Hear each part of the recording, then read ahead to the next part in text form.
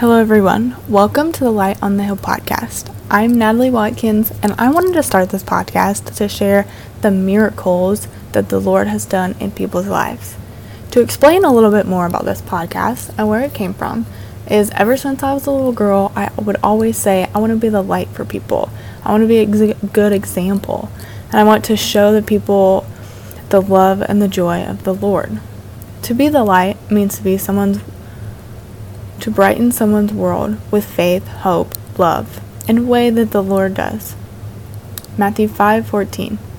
You are the light of the world, a city on the hill that cannot be hidden.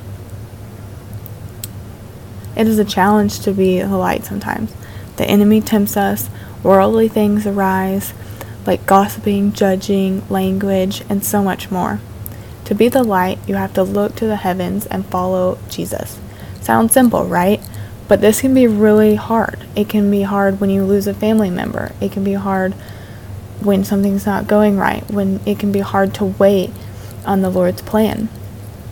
On this podcast, we will be doing 15-minute devotionals. I understand everybody doesn't have an hour in the mornings to spend time with the Lord, so we're going to start small. So this is going to be a great way to get started and to grow your relationship with the Lord. You don't have to do it right when you wake up. You might do it on the end of the day or when you're cleaning your house or when you're on your way to work, just to spend time with the Lord and get to know Him better and grow that relationship. To thank Him for what He's blessed you with and even the trials that you're going through to make you a stronger person and to bring glory to Him.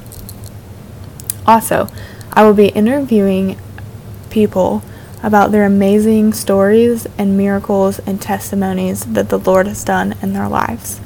He is so good, and we need to hear more about that and less about this dark world and the evil and the sin that's going on. So my goal is to bring joy and praise to the Lord, to help other people through trials and know that they're not alone, because the community of the church is so strong because we have the Lord and the Spirit walking with us. We can all come together and lean on one another. So thank you for listening for this first episode. I hope you stay around and listen for more coming up.